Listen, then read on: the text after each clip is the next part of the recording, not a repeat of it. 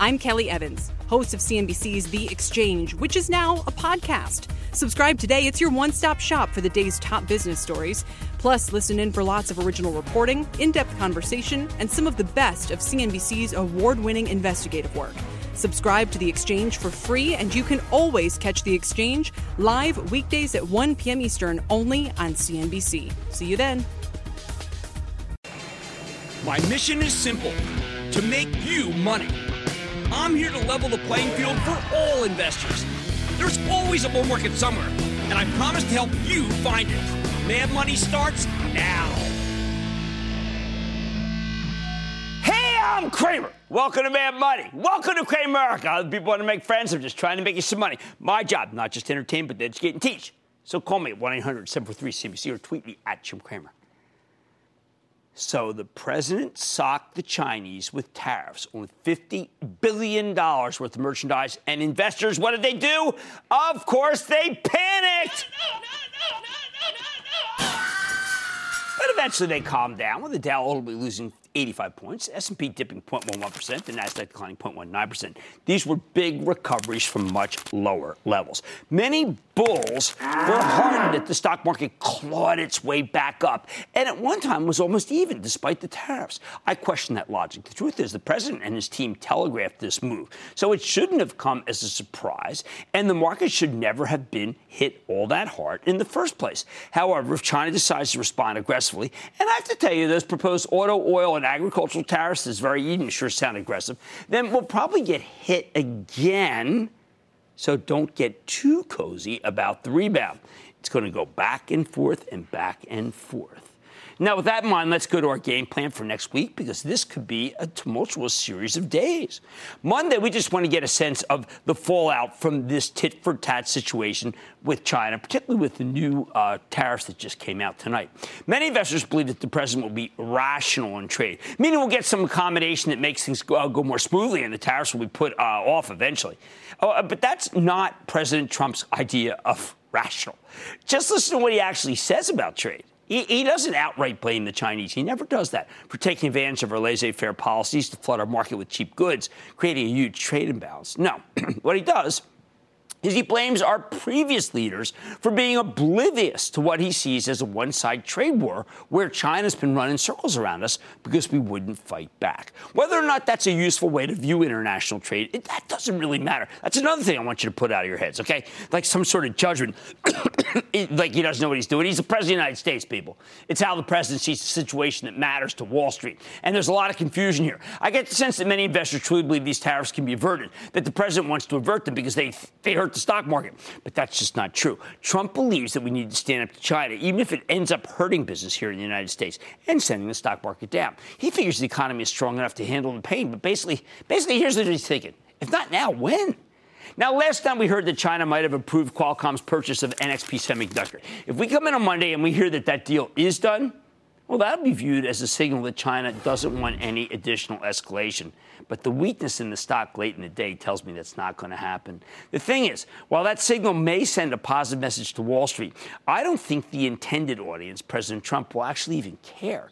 So please recognize that the president is not trying to get the Dow to hit all-time highs here. That was 2017's game. His new goal is to push back against our trading partners, especially China, and the market's not going to like it anytime he does. You need to accept this as a fact of life. Get used to it. Select stocks accordingly. Maintaining a higher than normal cash position. When we go higher, you do some trimming.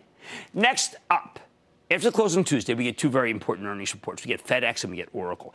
I expect a gangbuster report from FedEx thanks to e-commerce, which continues to accelerate. I suspect the estimates here are too low. Oracle is tougher. This is one of the few tech stocks that's actually much closer to its low than its high. I worry that Oracle will have trouble retaining customers as we keep hearing of client losses from the companies who compete with them. At the same time, the stock is dirt cheap, though. It's entirely possible that if Oracle shows any momentum whatsoever, the stock goes higher. If they don't, then it might not go down that much. You know what? I'm calling that a decent risk reward. Wednesday morning, we get a gut check from Winnebago. Last night, we heard Bob Martin of Thor Industries talk about the industry, and he made it sound like the world's largest RV manufacturer still has a little inventory to work off. If Winnebago confirms that, be careful. Both stocks head lower. After the close, we get results from Moo. That's right, Micron, the maker of DRAMs and flash memory chips. Not long ago, Micron CEO Sanjay Mehrotra came right here on this show, and I thought he told a fabulous multi-year tale of proprietary growth, very different from the boom and bust of the old DRAM business cycle. That's because Micron's chips are used far more extensively thanks to the rise of the Internet of Things. The data center is loaded with DRAMs, people. Flash, though, is in momentary oversupply, and many analysts remain convinced that Micron's too bullish on its own prospects. But for the bears to be right, someone somewhere would need to be building secret DRAM factories to flood the market with new supply. I don't see that happening at all. In fact, I'd say Micron's more in control of its destiny than ever, and I have followed Micron since inception. Thursday brings a mixture of consumer names in tech. First, we hear from Darden, parent company of Olive Garden. We bought Darden for my Charitable Trust in the low 80s, and lately we've been paring the thing back. It was up big today. Stock's been zooming to the 90s, and we aren't exactly sure how strong the quarter will be. Darden tells a good story of long-term growth, especially since the Cheddar Scratch Kitchen acquisition last year. But the last quarter wasn't all that good. Still, we're holding on to a part of our position for the trust because management's terrific and we like domestic plays in a time of trade turmoil, and you should too. Do you know that 1 year ago tomorrow, Amazon bought Whole Foods? That sent Kroger tumbling. Yeah, world's country's largest grocer. And while it was able to rebound back to where it was trading before the deal 7 months later, its stock has given up that gain, and it's back in purgatory. But Kroger's engaged in a slew of initiatives to become more competitive, while Amazon has yet to really build out Whole Foods like many of us expected. I think they're being patient, cutting prices almost as an experiment. In the meantime, though, the supermarket industry just keeps getting more competitive. Let's just say I don't expect a great quarter from Kroger. After the close, we hear from one of our favorite cloud kings, and that's Red Hat. This company allows you to onboard the cloud seamlessly, and it's reported great quarter after great quarter after great quarter. I think Red Hat will do it again, but the stock has a tendency to get hammered even on excellent results, and then it starts going up. So if it happens again, I pounce on this thing into weakness. Friday, we have an OPEC meeting that includes non-members. In plain English, that means Saudi Arabia is meeting with Russia to figure out how high they should let oil prices go. If they let it run too much, our domestic producers will start drilling like mad. They make it, but if they make it too low, and both countries make a lot less money. Plus, it hurts the profitability of Saudi Aramco, which is expected to come public later. Probably, let's say, at the beginning of the first quarter. The wild card. This is the first OPEC meeting where President Trump is mad about oil prices. Will he make a call to the Saudis on Thursday, reminding them that there are friends? That's the only thing that can drive oil to the low 60s, down from $64.50. It's where it's traded now. Remember, it was in the 70s before Russia and Saudi Arabia talked about boosting production. So here's the bottom line. Next week, we've got some major international jitters that will bookend what should be a very positive earnings backdrop. And we got those nasty tariffs from China tonight. Remember, though, with the rate hikes and the tariffs, the game got a little harder this week, which means we need to be a bit less eager to pounce when stocks go down and a bit more ready to curb our enthusiasm when stocks go higher. Let's go to Greg in Washington. Greg. A Pacific Northwest booyah to you, Jim. Well, that's a darn good booyah. What's up? All right. Listen to the show every day on my commute, and it sets me up for my trading day every day. Your service is invaluable. Thank you. Thank you, man. Thank you. All right, I'm calling about Enphase Energy, symbol ENPH. They make microinverters for solar panels. Yes. The stock is way down from its 2014, 2015 highs, but it's mounted a bit of a comeback this year. Stock shot up over 30% earlier this week after the company acquired SunPower's microinverter business. They applied for an exemption from Trump's tariffs, and my question is about the effect of tariffs on solar stocks and what it would mean for Enphase. Well, you know what? We saw First Solar go down very badly.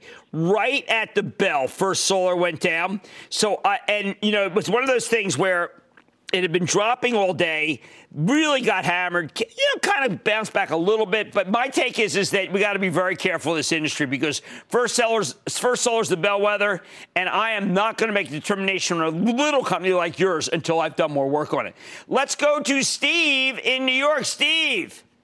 Hey, Jim. Hope you're well. Thanks for taking my call. Oh, of course. Thank you for calling. Good. Hey, so around October or November last year, I asked you for your thoughts on one of my favorite stocks, Carvana. Since then, I've seen it go on a massive run, up well over 150%. Now, this is partly due to their opening of another car vending machine in Washington, which could be the beginning of their expansion into the Northeast.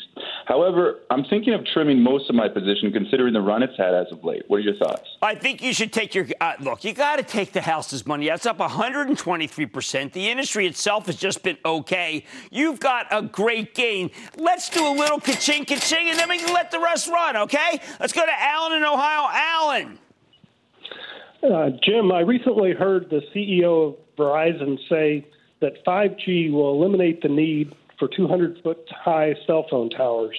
What do you think this will mean about the future for American Tower? Well, what I worry about is, frankly, let's just cut to the chase. I worry about this T-Mobile Sprint acquisition. What happens if the Department of Justice Antitrust Division decides, you know what, we can't be as aggressive as we'd like after that brutal smackdown that they got on the AT&T Time Warner? So I'm more worried about consolidation of telco, and that's what makes me a little nervous about AMT. How about Phil in North Carolina? Phil! Hey, Jim, a big booyah from Raleigh and North Kakalaki. Boy, is your area booming. You so lucky. Durham, just booming. We got to get down there. What's up? I'm long Starbucks. The stock seems stuck in the 56, 57 range, and I'm not sure how to judge a ton of factors.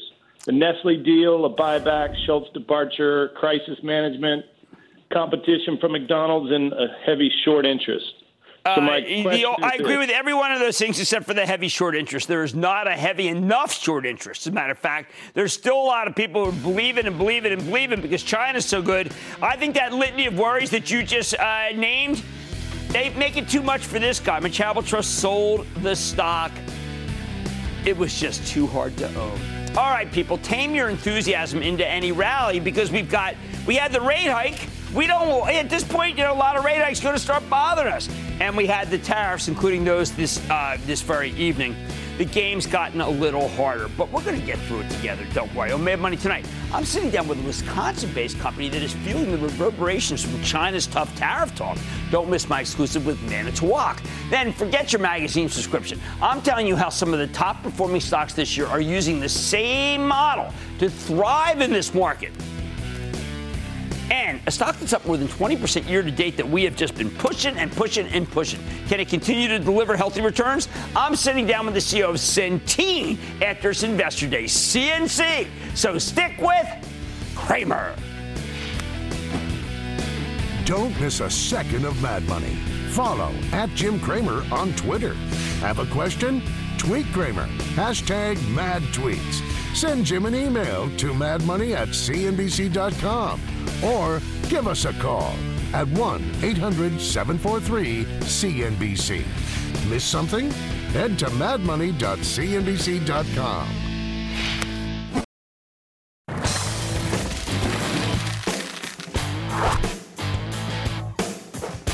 On a day like today, we really can't ignore the fact that this trade war already has some real casualties. Take Manitowoc, MTW. It's the company that makes all kinds of cranes. After roaring higher in 2016, 2017, this stock ran headfirst into a brick wall. It's now down about 35% year to date. Why? Well, first, the president's steel and aluminum tariffs, 25 and 10% respectively. Hey, guess what cranes are made out of? Meanwhile, investors get nervous when they hear the Chinese and the Europeans and even the Canadians want to retaliate, as Manitowoc gets 56% of its sales from outside of the Americas. Never mind that we've got an incredibly robust economy. And this is exactly the kind of cyclical stock that typically does well during expansion. Never mind that Manitowoc's latest quarter was darn good. Guidance was excellent. The stock has fallen out of favor with the Wall Street fashion show, so it hasn't been able to gain much traction. But has Manitowoc been punished too much? Do the positives outweigh the potential negatives? Let's take a closer look with Barry Pennypacker. He's the president and CEO of Manitowoc Company. Get a better sense of where his company's headed. Mr. Pennypacker, welcome to Mad Money. Good to see you. Hey, Thank you. Have a seat, Barry. Thank you. Pleasure. All right, Barry, you just had Cranes Day. It is really clear. With the exception of rental, I could not find a single thing that is not on fire. And so explain to people a little bit of disconnect, some of the fear that people have versus the reality. Well, people are fear of all of these tariff things. Yeah. That we're not really too worried about that because if you were a good leader of a company and you realized that President Trump wasn't going to put the tariffs in place when he was being elected, then you were living in a bubble. What? So we put contingencies in place right then and there. So we know exactly what was going to happen. We looked at the particular areas that we thought we were going to be affected by, and we've changed around the different sourcing methods, and we're not worried about it. People don't understand that you're a technology company that makes cranes. Exactly. It's really a different world out there from what the old days, right? Oh, absolutely. These things you do self-erecting cranes. Absolutely. Our business in Europe is primarily driven by our new technology for self-erecting cranes, where you bring a crane to a job site, you press a button, and you just watch it erect itself. and you've got the really almost a lock on the windmill, on the natural business, right? I mean, not just renewables seem to be where you guys are making a lot of money. Jim, you'd be surprised about how many cranes are working in the renewable fuels business here in the U.S. right now, particularly in wind. I mean, wind is on fire, and people just have a tendency to look past it. Our larger cranes are out there working at higher utilizations than we've seen in the past for a very long time. Okay, so also oil and gas, which we know is now booming again in this country. You can't get enough cranes. Do you have enough cranes? Well, we have enough cranes now. I mean, there's been a glut of supply back in 2008 and 2009. A lot of cranes that were utilized in that particular segment were put into the field, and then of course we had the downfall. So that supply is now being sucked up and utilized again, and we're starting to see some increased activity, particularly in the Southwest and Louisiana area. So I'm very encouraged about the outlook for oil and gas in the next 3 to 5 years. Okay, so I know that, you've got some guys who just, this J.P. Morgan guy, I don't know, he hates cranes. I mean, he hates cranes. But he was talking about this rental market. Now, how important is that? I know, because, we like URI on the show, because Mike's done a great job. Absolutely. But I think that to penalize the whole company because of that and maybe some steel seems wrong to me. URI doesn't own a single crane that we manufacture. Our cranes are way much bigger than what any normal URI national rental company would use. Now, some of the larger firms like All and Maxim, those guys utilize our cranes, and they're a different type of model, and their utilizations are high. They're starting to get a little rate because their utilizations are very high, particularly in some segments. And so, these guys think that, you read these reports that we've already reached our max. We're nowhere close to our max. Based on what we've done last week and seen with our customers and our crane days last week and our new 5 models that we've just introduced, we're increasing our backlog already for 2019. In some areas, we're sold out through 2019. Debt picture getting better? Yes. Very much better. Tell how you're bringing it down. Well, we've just paid it down. I mean, we've used the Manitowoc way and our lean technology to work on working capital in particular. We've worked that down by almost 50% over the last 3 years, and we've put that back into the business and reduced our debt. Well, I wanted to talk about the Manitowoc way and not do superficial, because it's obviously not superficial. It's the way you run the company. You put it in. Explain it to people, because I think it's more than just ethereal, and it's more than just good, happy talk. Most people have a business system, and a business system is a bunch of tools, and it's a bunch of things that are on a shelf, and you can go and grab it and use it. Ours is a culture. I mean, our culture is that we are 100% focused on our customer, and every single one of our 4,900 employees, I ask them to think about every single day. I want you to make this company a little bit better today than it was yesterday for our customers. And if you make it better for you, for our customers, it's going to be better for you, it's going to be better for our shareholders, and it's going to be better for all the single parties that are involved in the company. How does the Manitowoc way work in that interesting Chinese facility you have? Yeah, we have a very good leader in that facility. Just recently, we did an activity there where we were able to free up 45,000 square feet of manufacturing space, which is 10%. And that gives us the opportunity for organic growth, gives us the opportunity to invest in that facility, gives us the opportunity to reduce our costs, gives us the opportunity to not worry so much about tariffs. All right, so let me ask you, though, plain and simple, does the rhetoric get to you? I mean, periodically, or you just say, listen, they need our cranes? Hey, the rhetoric is out there. I mean, you just got to listen to it. But, at the end of the day, cranes are, you drive up here from Philly like guys did today, you see cranes in the air all over the place. And fortunately for us, I saw a substantial amount of ours. And it's going to continue. Well, look, the revolution is real, Jim. And I think it's important to point out that your stock zoomed going into this year. So it did. The psychology of it is far different from the orders and the earnings of it. I agree with you 100%. Excellent. Okay, that's Barry Pennypacker, the president and CEO of Manitowoc. Hey, listen, it's the world's greatest crane company. Mad Money's back here for you.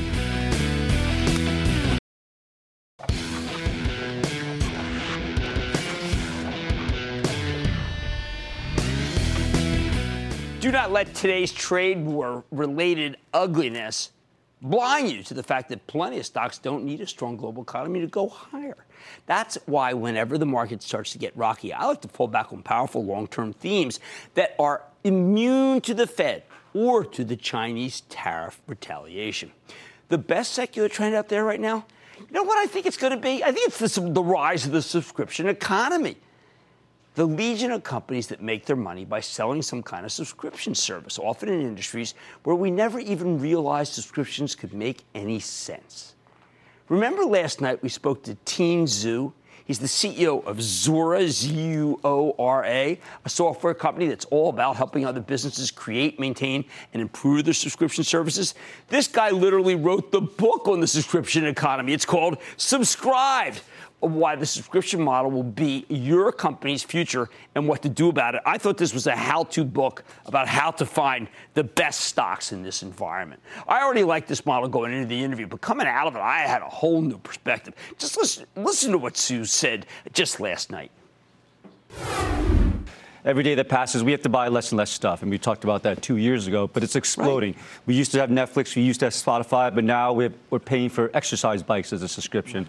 We're paying for travel as a subscription. Even companies are paying for things like Tractor as a subscription. This is what we call the subscription-based economy. That guy's smart. I mean, that's right. The model's so attractive that it's drawing in all sorts of industries that you wouldn't normally think of as lending themselves to subscription services. The idea here is basically the end of ownership. Again, here's how Sue laid it out. There's no reason you should have to buy anything. If you're not buying DVDs, if you're not buying CDs, if you're not buying software, why should you have to buy houses? Why should you have to buy cars? You just want to simply take out your phone, point to a service to get the needs that you want, and just tap into a subscription service. And this is what we're starting to see today. All right, now, admittedly, this has the potential to get kind of creepy and dystopian. And when you're renting all of your earthly possessions as some kind of subscription, what happens when you violate the terms of service? Do they repossess your car, your house, your pants, your lunch? But let's not linger on that too long, because this is mad money, not mad implications of late-stage capitalism. The point here is that, like it or not, the subscription economy is the future, and the companies that understand that are making a fortune. So who does get it? Well, how about Salesforce, right? Salesforce.com, which practically invented the subscription economy when it started offering customer relations management software as a service, not a product, but a service. Fitting that they were first. This guy, Teen Zhu, that we heard from, he turned out to be employee number 11 at Salesforce. I knew he had the lingo down. As you heard earlier, Netflix and Spotify are at the vanguard of the consumer subscription economy. Their subscription services as a gateway drug. By paying a low monthly fee, you get access to a whole world of entertainment. Even before streaming video existed, Netflix was doing this with DVD rentals by mail. Netflix now has 125 million paid subscribers worldwide. They're producing tons of great shows, and they're taking market share all over the globe. Once the company gets large enough, its recurring revenue will more than offset its spending on content, at which point Netflix will be printing money. That's why the stock has more than doubled year to date. That's why it's the envy of all the older media companies. What Netflix is to video, Spotify is to music. They have more than 71 million premium subscribers, up 46% in last year. Spotify is clever. You can get their service for free, but with advertisements. Or you can pay up for no ads. Turns out people will pay up. I recommended this stock in April, $144, 2 days after its direct listing. Since then, 21% gain. How about the less obvious ones? Well, first, there's Apple, not really emphasized by Teen Zhu, but I'm going to emphasize it right now. Apple still makes most of its money selling various devices. Years ago, they started adopting a kind of razor blade business model where the phones are the razors and the various subscription services that you pay for automatically are the blades. This is why I've been so sanguine about Apple, even when the bears were ready to give up on it. The service revenue stream is going to be huge. In fact, it really is already huge, and the stock market is finally getting its head around what Apple knew ages ago. This is the future of business. People are thrilled to pay Apple for the privilege of extra storage or backing up their photos or Apple Music. This service stream is now a $30 billion business, one that's grew at a 31% clip the latest quarter. If Apple's subscription biz were its own company, it would already be large enough to be about a Fortune 80 company. And let me tell you something. When my wife put the phone in the washing machine 2 weeks ago, the only thing that was good about that day was that I backed up my photos. We're still married. Who else gets it? 2 words, Amazon Prime. Just in case you've been living under a rock, Prime offers you an incredible value proposition. Free shipping, free streaming video, free music, even free books, all kinds of deals, including at Whole Foods. But what Amazon Prime does for the company is even more significant. Forget that Amazon has 100 million customers, paying them $119 per year. Remember, they just raised the price by 20%, and nobody batted an eyelash, which comes to $12 billion in revenue. The key here is that Prime creates legions of loyal customers who have a huge incentive to shop at Amazon first, and only go to to another retailer if they can't find out what they need. Don't forget, most shopping now begins on the web. Hey, by the way, that's why Whole Foods instantly became more valuable when it was folded into Amazon 1 year ago. And it's one more reason, along with the web services business that dominates the cloud, why I still think Amazon is worth buying right here. It is the largest position in my charitable trust, which you can follow along by joining the ActionAlertsPlus.com club. By the way, the same thing goes for Costco. The basic model is that you pay Costco $60 a year, and you get access to incredible bargains and all sorts of merchandise. They can get away with those insanely low prices by selling a limited number of products and generally selling them in bulk. Costco now has over 90 million members worldwide, and we know people love it because the renewal rate in the U.S. stands at 90%. You know, someone had a critical earnings note about it today, and the stock went up anyway. Just like with Amazon Prime, it's not only about the money. It's about reinforcing customer loyalty so members shop at Costco first, like the Cramer family. And, hey, it's working. Stock has left, it's piercing the dust. It's up 11% year to date. It's rallied in today. It really kind of solidified exactly how strong this thing is. All right, who else? Adobe. Now, Adobe adopted a cloud-based software as a service model in 2013, and the stock immediately tanked, talked about in Teen's book. Now it's up roughly 500%. Don't believe the non-hype. Adobe's quarter, remember we spoke to Shantanu last night, Adobe's quarter last night was darn good, and the stock should resume its regularly scheduled advance soon enough. Autodesk, the computer-aided design firm, did the same in late 2015, and its shares have nearly tripled. I don't think that one's done yet either. And then Dropbox, another terrific online subscription service, has been on fire, up another 9.6% today. Finally, there's the not-so-failing New York Times. It may sound crazy to talk about how a newspaper company is shaking things up by selling subscriptions. But remember, for a long time, they tried to give away their content online and make money selling ads. Needless to say, that did not work. So they put up the paywall, and it's been a stunning success. Last year, their digital subscriptions grew by 42%, climbing to more than 2.6 million. It's already more than double the number of print subscribers. The stock's up about 30% since I got behind it last summer. I bet it has more room to run. They are failing upwards. The bottom line, the subscription economy keeps taking over industry after industry after industry after industry because it's so darn lucrative and consumers love it. These subscription stocks are growth stories that will keep working regardless of tariffs or rate hikes, which is why I like each and every one of them. Stephen in Connecticut. Stephen! Big booyah from Connecticut. How are you, sir? I am good. How about you, partner? Good, thanks. Listen, I invested in the stock IQ, a.k.a. the Netflix of China, when it first came out, and it's done wonders for me so far. Given the fact that they have new partnerships, multiple revenue streams, and that they're a part of a large, growing entertainment market in China, are you willing to give this baby a buy yet or what? All right, now you understand, this thing is trading insanely. Okay, it's insane. It trades every day. It trades like waters, we'd say in the business. We talk about it every morning for my Action Alerts team. And, frankly, I'm not going to get behind it. I am behind Alibaba and Baidu. This one I don't get. I like Baozun, too, by the way. But this one is going to have to go without me. I can't get behind every stock from China. I just can't do it. Can I go to Derek in my old home state of Pennsylvania? Derek! Hey, Jim, big booyah to you. Thanks for everything you do, taking Wall Street to Main Street. Thank you. My question for you is Blue Apron, APRN. If you look at it, if you look for the past month, it looks like it's got kind of two head and shoulders patterns. I'm looking what your thesis is on it. Well, my thesis is that Mr. Wonderful said to buy it when they did the stock tournament. And if Mr. Wonderful said buy it, I say don't sell it. How about that? All right. Call the subscription economy a subscription for profits.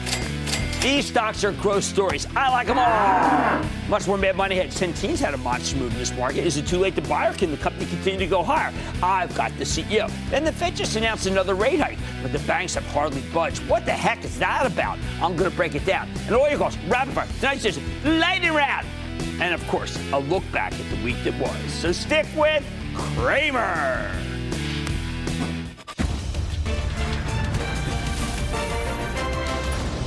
Monday, kick off the trading day with Squawk on the Street.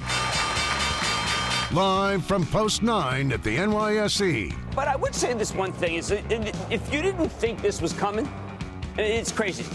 It's coming. It all starts at 9 a.m. Eastern.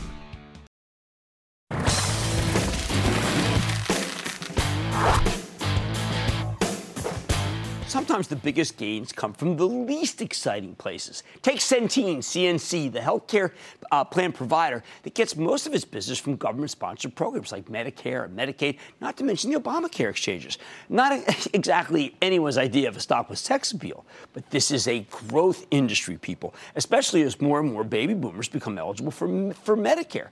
I have been a big fan of Centene, and the stock's been an incredible performer. It's up nearly 80% last year before tacking on another 22.5% year to date. And you know what? It's got more room to run. Just yesterday, the New York Attorney General cleared Centene's plan to acquire Fidelis. That's the nation's largest Medicaid managed care provider for $3.75 billion.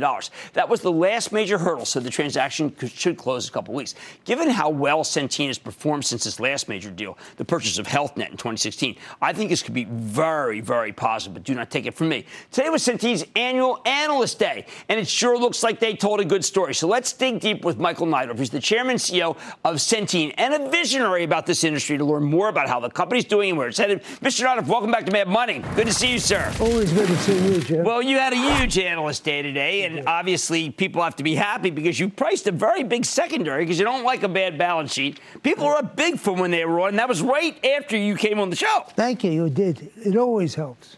It was, it always helps to have everyone in the room to have a profit. Sure. But after this big run, how could you tell them that the stock is cheap and the one to buy? Well, our multiple is still at a discount when compared to our peer group and some others. And when they saw that today, we showed them that already we have in the bag 15% growth for next year. Well, who has that in the bank in the month of June? Well, we know the contracts we've sold, the deals we've done. You take that going into 19, it says we're going to be a $69+ billion company next year, up from 60 this year. So, I'm old-fashioned.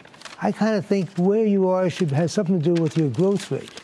Well, I know in the Analyst Day, there was a very big deck. The things that really stood out to me is stock price, the compound annual growth versus the peers, right, which is dramatic, 38% versus 28% for the peer and only 12% for the S&P. And then another thing that really stuck out for me, the leverage. Even though you've been growing, you had a lot of acquisitions, you obviously do not like a bad balance sheet. No, we are balance sheet managers, Jim. Right. And we're going to bring the debt to cap down to 37.5% with the Fidelis deal. Now, Fidelis, tell us about it, because I know that I understand that it is well run, but underneath with the way Centene operates, there are going to be some very good changes that I think will produce better health care, even better, and at a cheaper price. And they're really happy to be joining us because they know the systems we have. Right. Our systems are going to help them do a better job medically managing. Their G&A is going to come up a little bit, but the medical loss will come down more than the G&A is going to go up. And it's just a great combination, great people. It makes us number one in New York. It puts us as the largest player in the 4 largest Medicaid states. They do all our products. They do it well. Father Frawley's been a great executive. He has a great team working for him. We're really excited about it. And we just in the paper today, in the Wall Street Journal, Medicaid, the states are warming up to even spend more money. This plays right in your hand, right? Right. Now, another thing that you did in the deck, and I think it's really important, you broke form and you decided to talk about the scope of the opioid problem. Yes. Last time you were here, we talked about what you did with the community. I want to hand the mic to you to talk about where we are with this opioid problem, which is a national scourge, and what you're doing about it. We have algorithms. We're very system-driven. We're really becoming a tech company that does healthcare. Okay. We have systems, and our medical director, chief medical officer, talked about it. We have systems that identify individuals at risk and early addiction. At risk? Yes, and early addiction. We look at all the different factors. They then get interdictive. They get involved with that individual, get them the help they need. We believe we've cut it down more than 20% in the last 12 months amongst our population. That's part of extraordinary, because this is, everyone tells me in the mental health field that nobody's able to do anything. You obviously are proving that something can be done. Yes. Now, one of the things that you talked about in your Analyst Day was you're being positioned for the future. Consumer-centric programs that promote personal responsibility. We do not have a lot of personal responsibility in the country. How can you promote that? Well, we're very decentralized. We have individual health plans. You won't find a Centene health plan anywhere. They're engaged with the community. They're engaged with the people. We're doing all the things that the people need to hear. When we see there's an issue, we were out there helping individuals. We showed them a film today, how we helped a woman who had lost her employment get a new job.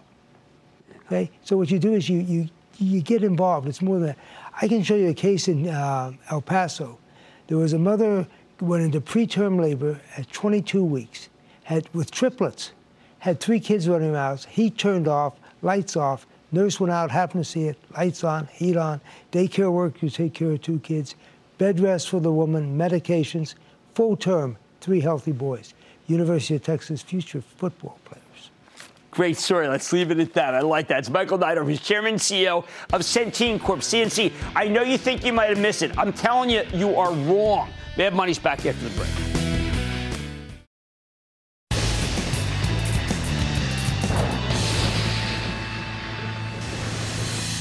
It is time. It's over the lightning round. Encourage everybody to round from our line.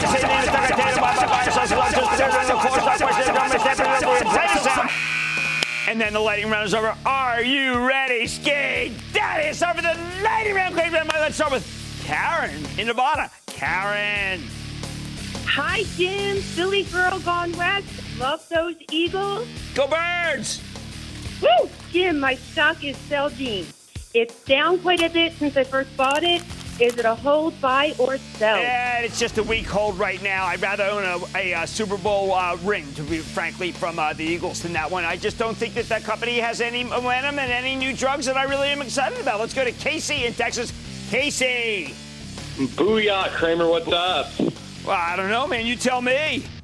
Hey, I appreciate you taking the time to answer my question. It's about the stock of Okta, ticker symbol OKTA. Oh, man, subscription economy stock, Okta, and it's definitely going higher. We like that one. It is incredibly expensive. Talking with Ben Stoto today, our research director in the show, and we both say, what are we going to do? Do we just recommend the stock? We're going to have some more on Okta very soon. I need to speak to Tom in Virginia. Tom. Booyah, Dr. Kramer. Booyah. Tom from Virginia. How are you tonight, sir? I am good. How are you? I'm fine. Hey, listen, I have a monster dividend stock for you tonight. Gas Log Partners, ticker symbol GLOP. I think that stock's going to get hit off the China tariff. China's saying, listen, we're going to crack down on the U.S. in terms of oil and gas. I think they may actually be hurt by that. And so I'm going to be a little more circumspect right here. Let's go to Art in Florida. Art. Hey, Jim. Booyah from South Florida. How are you? I'm good. How are you? Good. Hey, wanted to know about Tandem Diabetes. They have a new product that's an artificial pancreas with automated insulin, and with the this is one of the hottest stocks I've ever seen. It's up like 700%.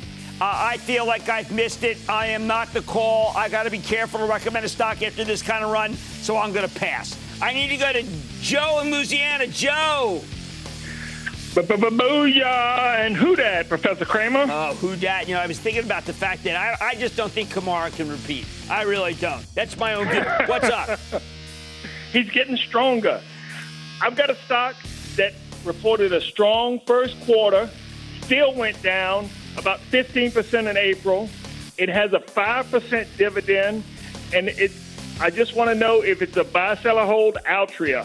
No, I think it is not a buy. I don't even know if I want to hold it here because there are technical challenges now that hurt PM that eventually could hurt Altria, and I'm not recommending any tobacco stocks. It's just too late in the game for me. I've seen too much, too many people dying. I'm not going there anymore. Sometimes I don't play for dinner on the show. I can take a stance like that because there's just been too much bad that I've seen in my life. Let's go to Sarah Bijit in California. Sarah Bijit. Hi, Jim. How are you? I am good. How about you? Good, great. Love your show. Love your insights. Keep up the good work. I just wanted your thoughts on Exxon Technology. Oh, for a second I thought you were saying Exxon, which I was going to say is okay after oil going up, but Exxon, not this one. This thing was just, there was some crazy move this week. I don't want any parts of it.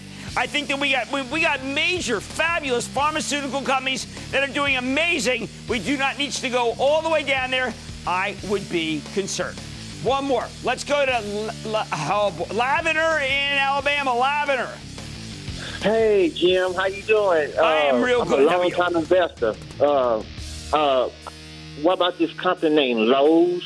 Look, we got Cramer here at Home Depot working 24/7 for you to make a lot of money. Lowe's just got a new CEO. That's not enough for me. I would buy Home Depot. I'm going to give you two for. I still think Costco is the right stock. And that, ladies and gentlemen, the Lightning Round. The Lightning Round is sponsored by TD Ameritrade.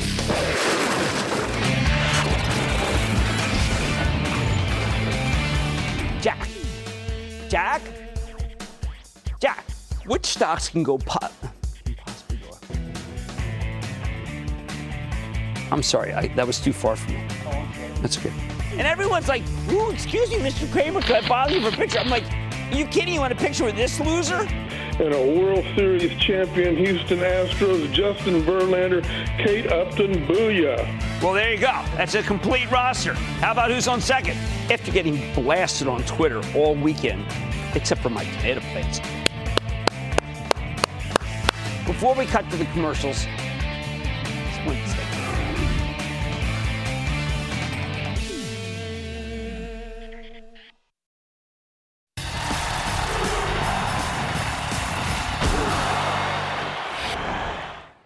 are the big banks, department stores, and the financial technology companies the equivalent of FANG out to destroy them? I spent hours this week analyzing the failure of the bank stocks to mount any sort of rally in the face of the Fed blessing 4 rate hikes instead of 3. It's a total conundrum because if we'd known that there would be 4 rate hikes even a couple of quarters ago, the bank stocks would have caught fire. So what's really happening here? All right, let me give you the conventional wisdom first. The experts tell us that the yield curve is so flat that banks don't make enough money lending as we would have thought they would at this point in the cycle. I wouldn't mind this analysis, except lending rates aren't as consistently priced off the 10-year Treasury as they might have been. There's more VIG there than people realize. I'm not buying that example. I'm not buying that answer. Okay, then, second, mortgage loans have tailed off because of the rise in rates. All right, a possibility. But a bank like Citigroup, which is the worst performer of the majors, doesn't really have a lot of mortgage business as a percentage of the whole enterprise. So that makes me look askance at that theory. Third, we're waiting for the stress test results before the traditional third quarter romp. I've been keying off this theory as a reason to hang on to the banks for my charitable trust, which for the trust owns Citigroup, it owns JP Morgan, it owns Goldman Sachs. And I expect all three of these to be huge beneficiaries after the CCAR results come out at the end of the month. Plus, as I see it, the net interest margins, what the banks make off of your deposits, are huge here. As CDs really haven't kept up with the short rates at all. That's risk-free money, the best kind. And the group is incredibly cheap, whether we're talking about book value or price-to-earnings multiples, yet the stocks can't yet get traction. I've told you the conventional wisdom. But what else could be holding the banks back? As I rack my brain, I come up with one plausible and, yes, existential answer. There are plenty of younger portfolio managers who think the banks are like Sears and JCPenney. They're old-line brick-and-mortar stores that are about to lose their relevance thanks to all sorts of new technologies from Bitcoin, blockchain, PayPal, Square. Meanwhile, SoFi is taking millennials right out of college and turning them into 360-degree clients. And, of course, the big-cap growth stocks in the financial sector aren't banks at all. They're fintechs. They're MasterCard, Visa, and American Express. Now, I've always seen these stocks as places money managers go to hide when they need to have some financial exposure. After all, it's the second largest sector in the S&P, so you got to own some of them. But these managers don't actually want to own the bank stocks anymore. The others, though, well, they're about obviating the banks altogether, and that may be a real part of the problem. My favorite is PayPal, not only because it's the mobile bank, but because it's also the millennial social bank, courtesy of its emoji-filled Venmo cash-sharing division.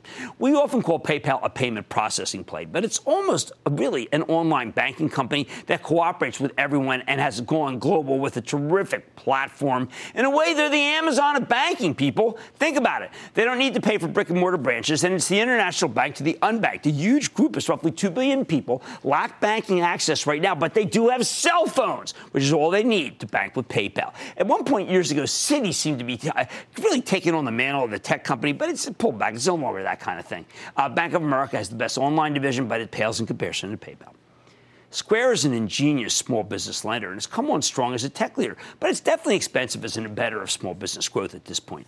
Then there are the potentially existential threats that I just mentioned. Blockchain, which some people believe could possibly end the bank's hegemony over stock clearing, and cryptocurrencies, which are the populist insurgents of the blockchain movement. I'm not saying this is the right way to look at banks, but it's certainly how younger portfolio managers view the group. And they are winning right now, judging from where the group is trading. As I see it, they are the true reasons for the group's underperformance. And until the banks regain some visible earnings momentum, their stocks will not be able to get their groove back, despite the additional hype that might be coming our way. Stick with Cramer.